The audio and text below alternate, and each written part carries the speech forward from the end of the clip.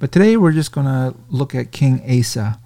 He's a couple of generations down from Solomon, and this is 2 Chronicles chapter 15. He actually spans a couple of different chapters, but we'll focus our thoughts on chapter 15 and see what we can learn from some of these kings. This is the whole point of this. This is not a word study, or it's not something just for our academic. This is something I hope that will help us in our prayer meeting, our prayer time. That's the whole reason why we're doing this, and it's come with fresh help to me this morning, so I trust that it will be with you. 2 Chronicles chapter 15, a little bit of context. Right before this, so Asa was one of the good kings. Right before this, he met with the greatest challenge that he had to this point in his life, and that was coming face to face with a 1,000,000-man army from Ethiopia. He was vastly outnumbered, and this is when he offered up his great prayer. The great prayer that he had there in 2 Chronicles chapter 14, verse 11. Asa cried unto the Lord his God and said, Lord, it is nothing with thee to help, whether with many or with them that have no power. Help us, O Lord, our God. For we rest on thee, and in thy name we go against this multitude. O Lord, thou art our God. Let not man prevail against thee. And it goes on to say the Lord smote the Ethiopians, etc.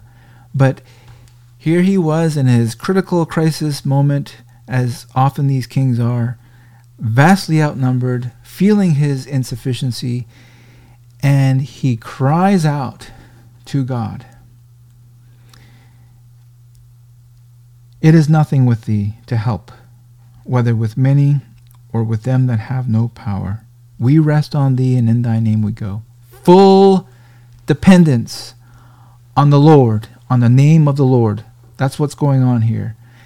The situation has stripped him of any hope in his own preparation or in his own strength or in his own resources or his own military strategy. The situation has completely stripped him down so that he is utterly dependent now on the Lord. And this is how we find ourselves often.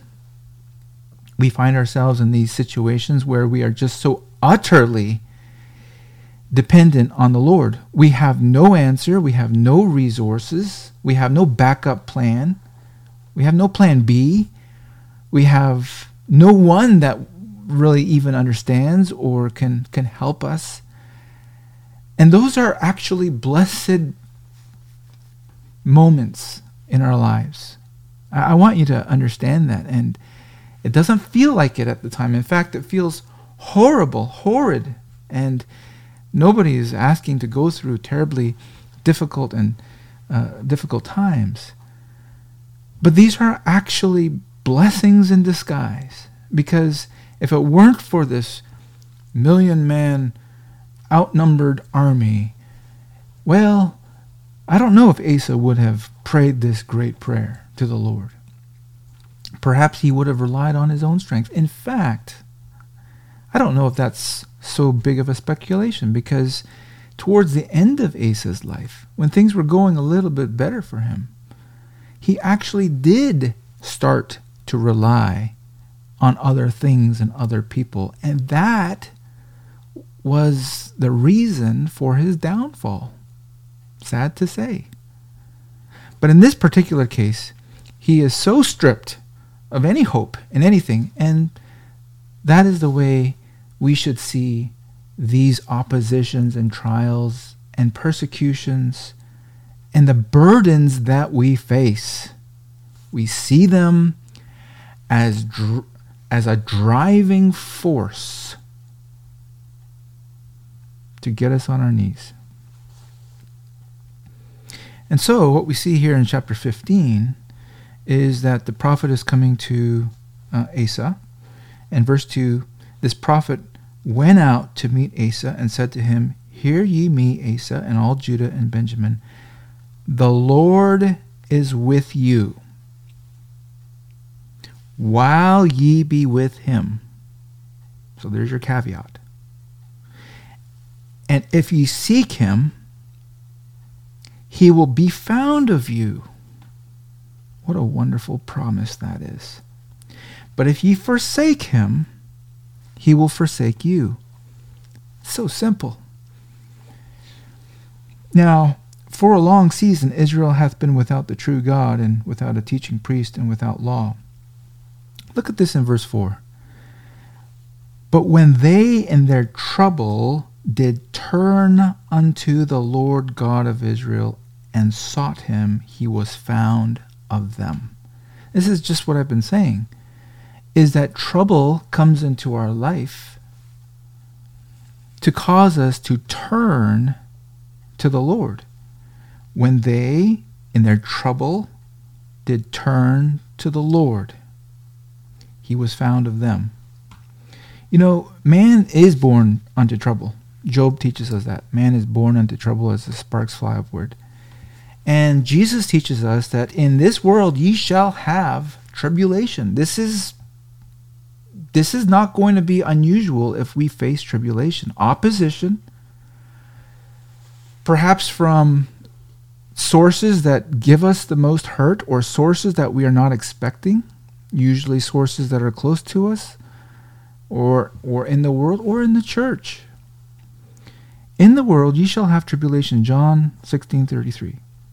And all that live godly shall suffer persecution, 2 Timothy 3. But what is the purpose of all these things? As I was saying, God is not out there to get us. Sometimes the devil can insinuate that in our minds. You know, he's trying to destroy me. No, he's not. These things are sent, as it says here, in their trouble, they turn. In our trouble, the end goal is to have us turn. The Lord is not trying to destroy us.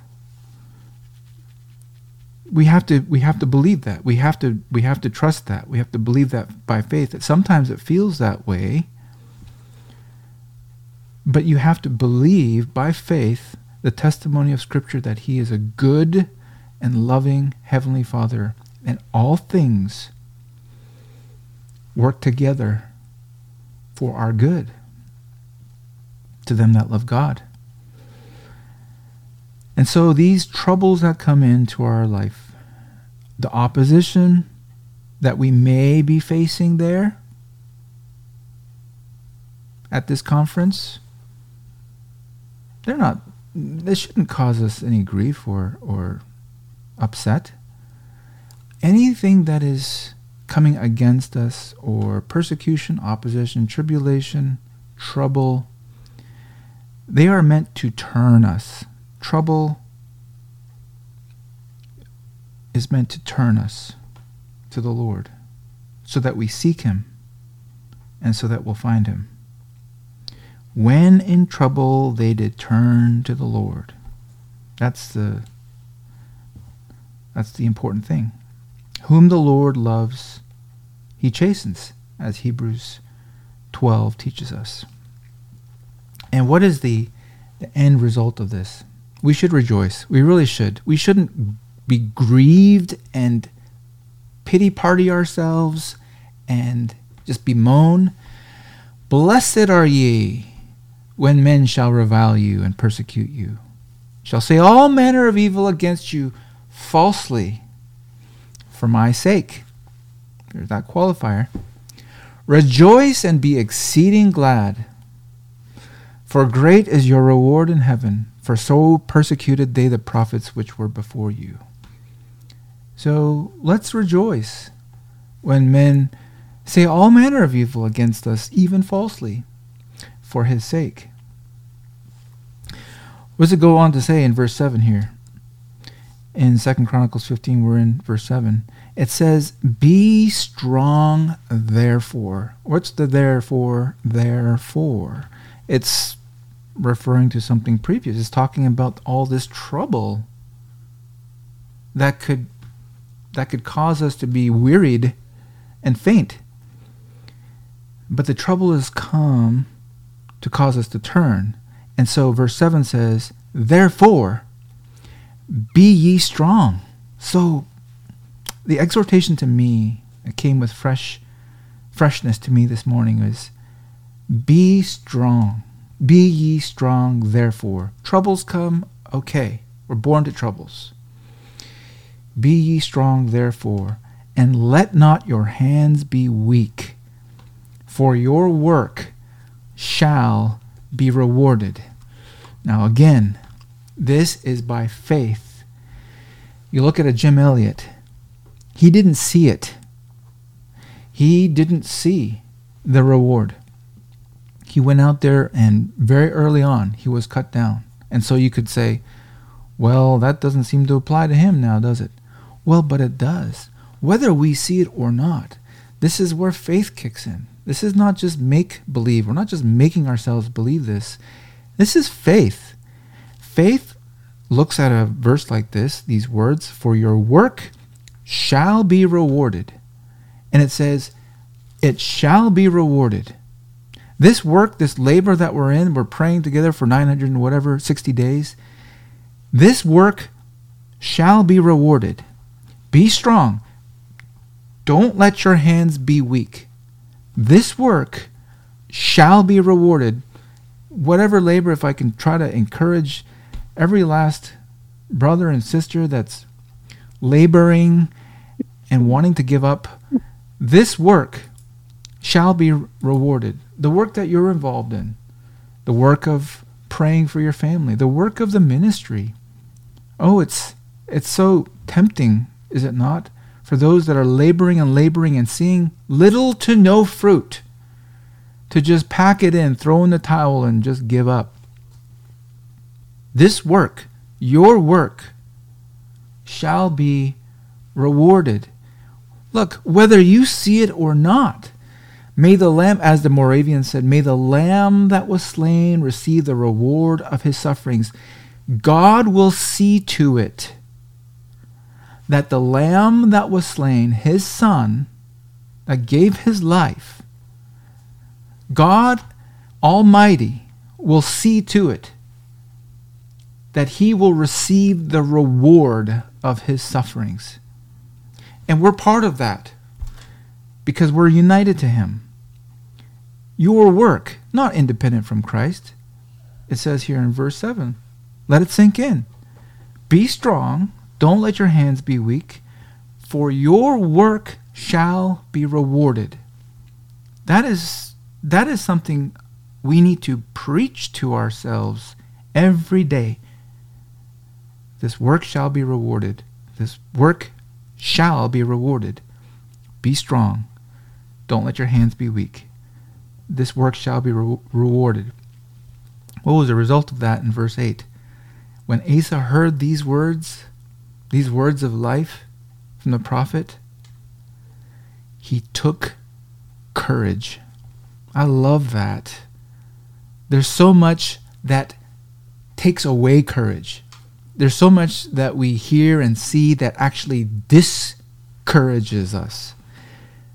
But when you read the Word of God and you read it with faith and you are willing to appropriate it to your own situation, again, this is not just make-believe. This is true. The law of the Lord is perfect, converting the soul. And your work shall be rewarded. When we hear that, it should give us courage as well. It should encourage us.